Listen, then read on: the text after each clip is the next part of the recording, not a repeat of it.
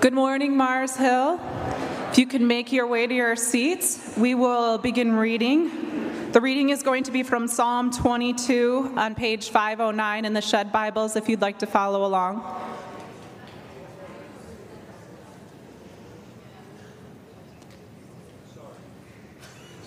Giving all the extroverts a minute. I'm staring you down. Make your way to your seat. All right. Here we go. Psalm 22, verses 1 to 5. My God, why have you forsaken me? Why are you so far from saving me? So far from the words of my groaning?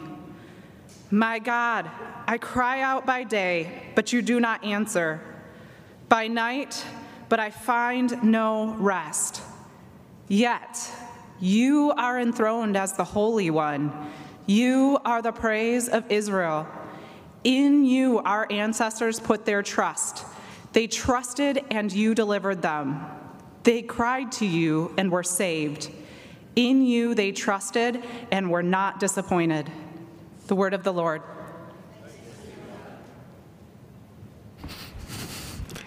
Well, good morning, Mars Hill. If we haven't had the opportunity to meet, my name is Kyle. I serve as the pastor to our high school students and families. And our text reader for this morning was Nikki. She serves as pastor to our middle school students. And if you haven't met Nikki, you should meet her. She is a great pastor, not only to our students and families, but to our entire community. So get to know Nikki.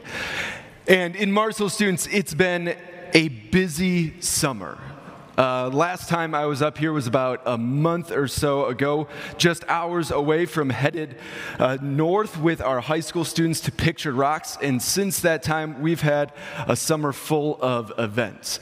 So our high school students have been to Pictured Rocks. We've taken our middle school students down to Lake Arvesta Farms, been out to Michigan Adventure. They've colored the parking lot with dye and colored powder. It might still be out there. We don't know. And we've taken a handful of high school students and young adults out to Wyoming into the wilderness and the Rocky Mountains. And all of these transformational and formational experiences are in some way made possible by all of you. Through your faithful prayer and your giving, you give our students an opportunity to go and to encounter God in new ways and to build community with each other. And so thank you, Mars Hill community, for what you have given to our students. And before we jump into, I think we could celebrate that. Before we jump into our psalm for this morning, let us pray. Blessed are you, O Lord our God, ruler of the universe. For you sanctify us, and you instruct us to steep ourselves in your word.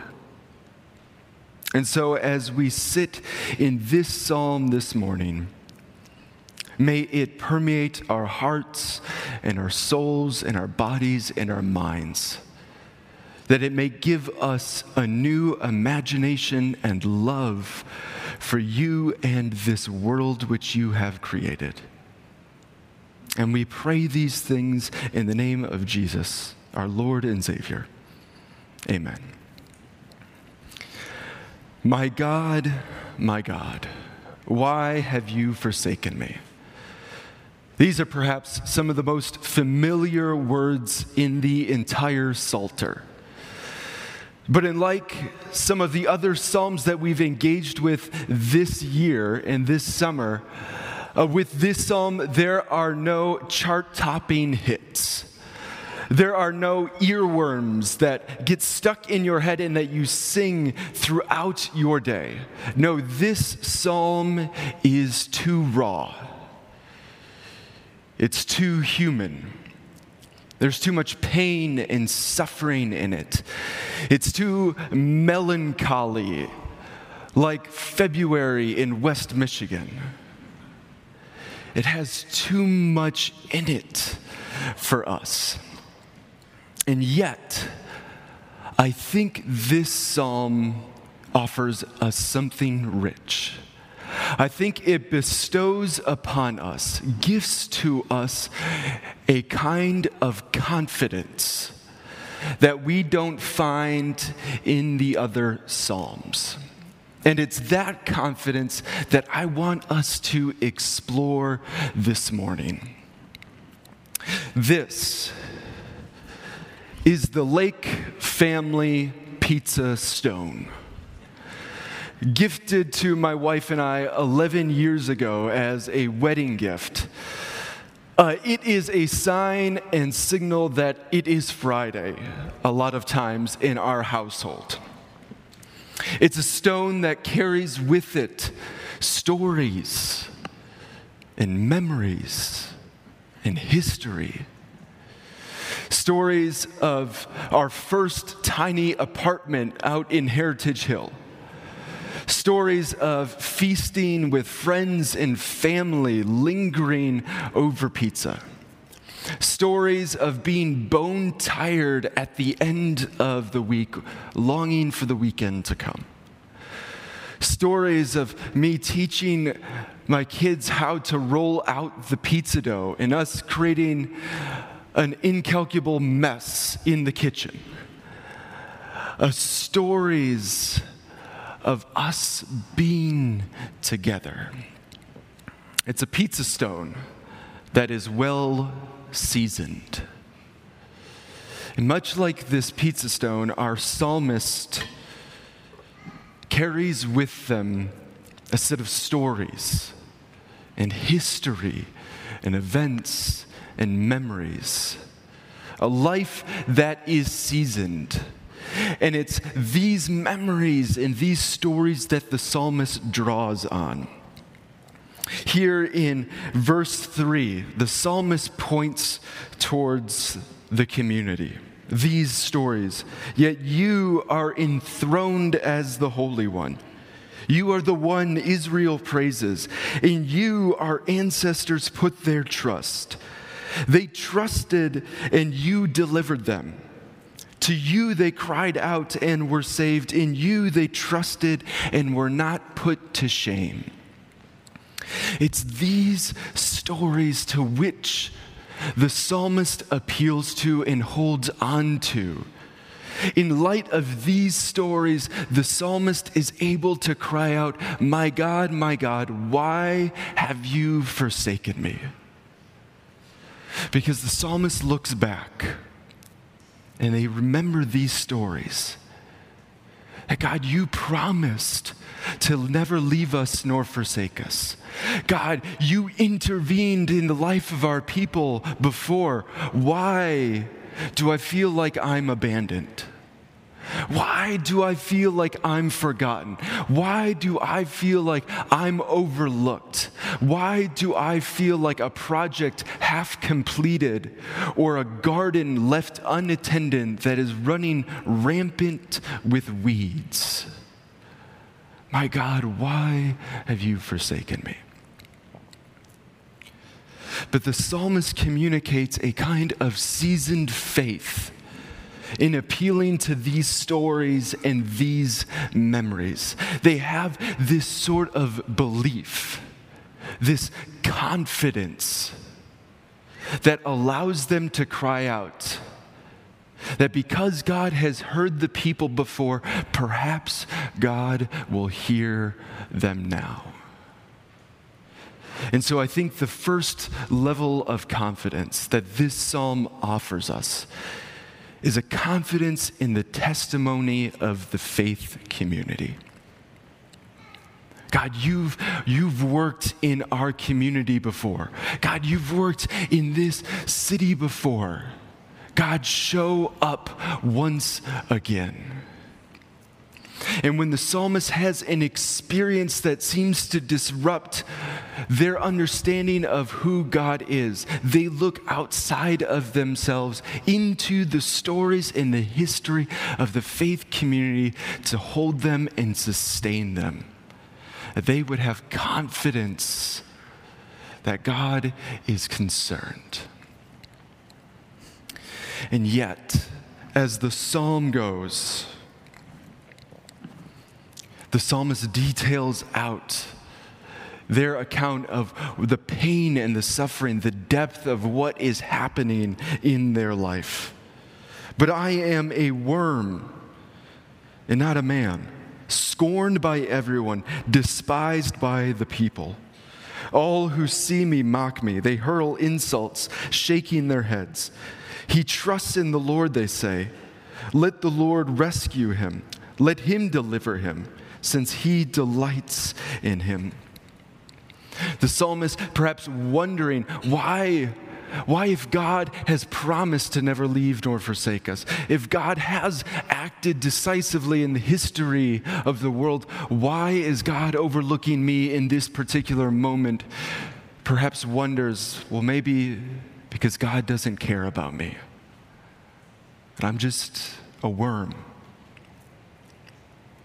And I wonder how many of us have thought something similar in our place of forsakenness, in our place where we have entered into the dark night of life, have wondered, perhaps God doesn't hear me.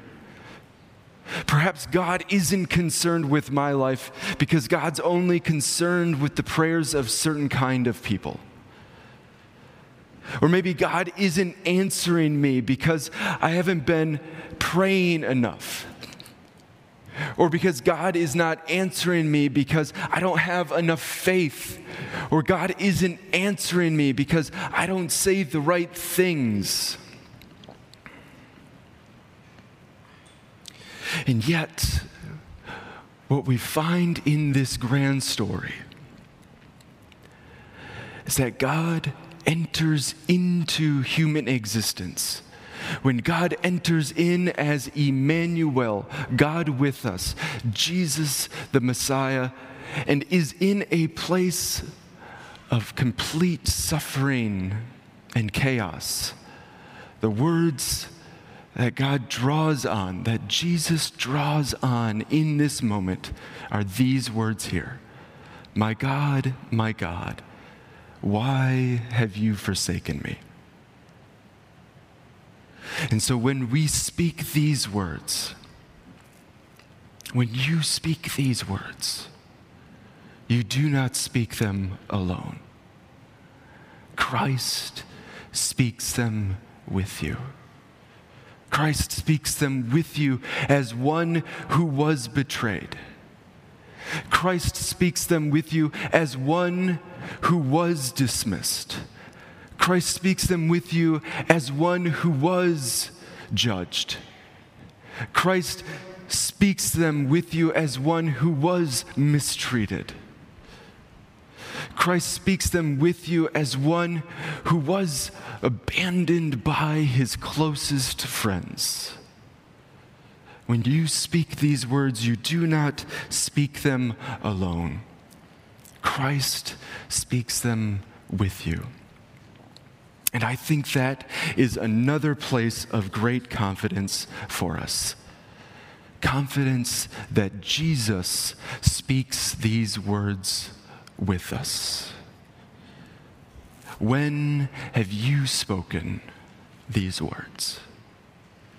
When have you found yourself, as Pastor Denise Kingdom Greer says, in the room called forsaken? Realizing as you've entered into that room and looked around that Jesus is there with you. When have you cried out, my God, why have you forsaken me?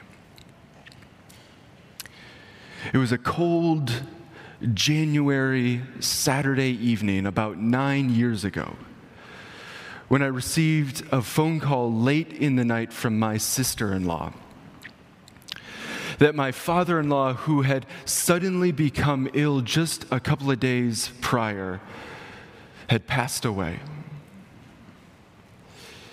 And in that moment, welling up inside of me was this lament of my God, For my wife who has now lost her father. For a sister-in-law who's lost her father. For me who would never be able to develop a deeper relationship with this person in my wife's life. My God, why have you forsaken me? Perhaps for you, it was a relationship that went sour. Or a business deal that you had been working on for months and months and months that went sideways. Maybe it was the entering into the halls of your school this week once again, thinking things would be different, hoping things would be different, and you found the status quo remained. When have you spoken these words? My God, why have you forsaken me? Over the last couple of weeks, as I've been sitting with this psalm, I've been wondering, out of all of the words that Jesus could have spoken, out of all of the pictures and images in Scripture that he could have drawn from, why did he speak these particular words? Why does Jesus choose this psalm, these words here? And why do the gospel writers draw on this psalm more than any other when talking about Jesus? Well, there's this ancient tradition that a teacher would only speak the first words of a story or a song or a psalm in this case that was well known as a way of referring to the whole. That because it's so well known, they don't even need to carry the story to completion because everyone else knows how it plays out. For instance, if I was to say, in a galaxy far, far away, many of you would know how the story goes. If I were to say, there was a father who had 2 sons, you would know the rest of the story. If I were to begin singing, Twinkle, Twinkle, Little Star, you would be able to sing the whole thing along with me. Well-known stories. And here in this moment, Jesus is speaking these first words, knowing that everyone listening is going to carry it to completion. That everyone is going to get to this part in the psalm. Verse 27. All the ends of the earth will remember and turn to the Lord, and all the families of the nations will bow down before him. For dominion belongs to the Lord, and he rules over the nations. All the rich of the earth will feast and worship. All who go down to the dust will kneel before him. Those who cannot keep themselves alive. Posterity will serve him. Future generations will be told about the Lord. They will proclaim his righteousness, declaring to a people yet unborn, he has done it.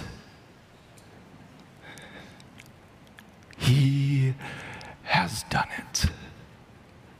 It is finished. Jesus is using this psalm to teach his disciples, to teach his followers about who he is, even in the final moments of his life, taking up this psalm into his life, into this culminating moment, this decisive and definitive moment in the history of the world. Jesus is demonstrating how the scriptures bear witness and testify about him. About something that he is doing, that he has done it. And therefore, we can have confidence confidence that God in Jesus Christ, by the power of the Spirit, has done something about it. Has done something about it, about the feeling of your forsakenness. About that moment when everything seems to come crashing down. That moment when it seems like all hope is lost. That Christ has done something about it. That he is indeed victorious over sin and death. And he is victorious over hopelessness. That in the midst of crying out, my God, why have you forsaken me? We yet hope. The great missiologist Leslie Newbigin was once asked if he was an optimist or a pessimist. And he said this. He said, I am neither an optimist nor a pessimist. Jesus Christ is risen from the dead. Jesus Christ is risen from the dead. Our confidence is not in either our optimism nor our pessimism. Our confidence, as we see here in Psalm 22, is that he has done it. It was late November 1873 when a lawyer from Chicago named Horatio Spafford set sail across the Atlantic Ocean. And midway across his journey, the captain of the ship calls him up onto the deck and points out to where a ship just weeks before was passing by and had sank. And on this ship was Horatio's wife and 4 daughters, of which only his wife survived. And in this moment of crossing over the water of forsakenness, Horatio goes down and puts pen to paper and writes these words. When peace like a river attendeth my way, when sorrows like sea billows roll, whatever my lot, thou hast taught me to say, it is well with my soul. That is the place where Horatio Spafford wrote the great hymn, It Is Well. What Horatio is drawing on, I think, in that moment is a seasoned faith. Confident in the testimony of the faith community, that God has indeed acted in the history of the world. Drawing on a confidence that he is not alone in that moment of utter loss. Drawing on a confidence that because Christ is risen from the dead, that even in death, we are not alone, but that Christ is there. It is well with my soul. And it was that song that 9 years ago, on that cold January Sunday morning, just hours after receiving that phone call from my sister-in-law, that I sat over here and we as a community sang that song, It Is Well With My Soul. And I could take great comfort that even in the midst of death, that it was well. And each week, we proclaim that truth together as we come to this table here. That even as we wander through our weeks, perhaps feeling forsaken more often than not, we can come to this table here and proclaim it is well. Because this table here speaks, he has done it.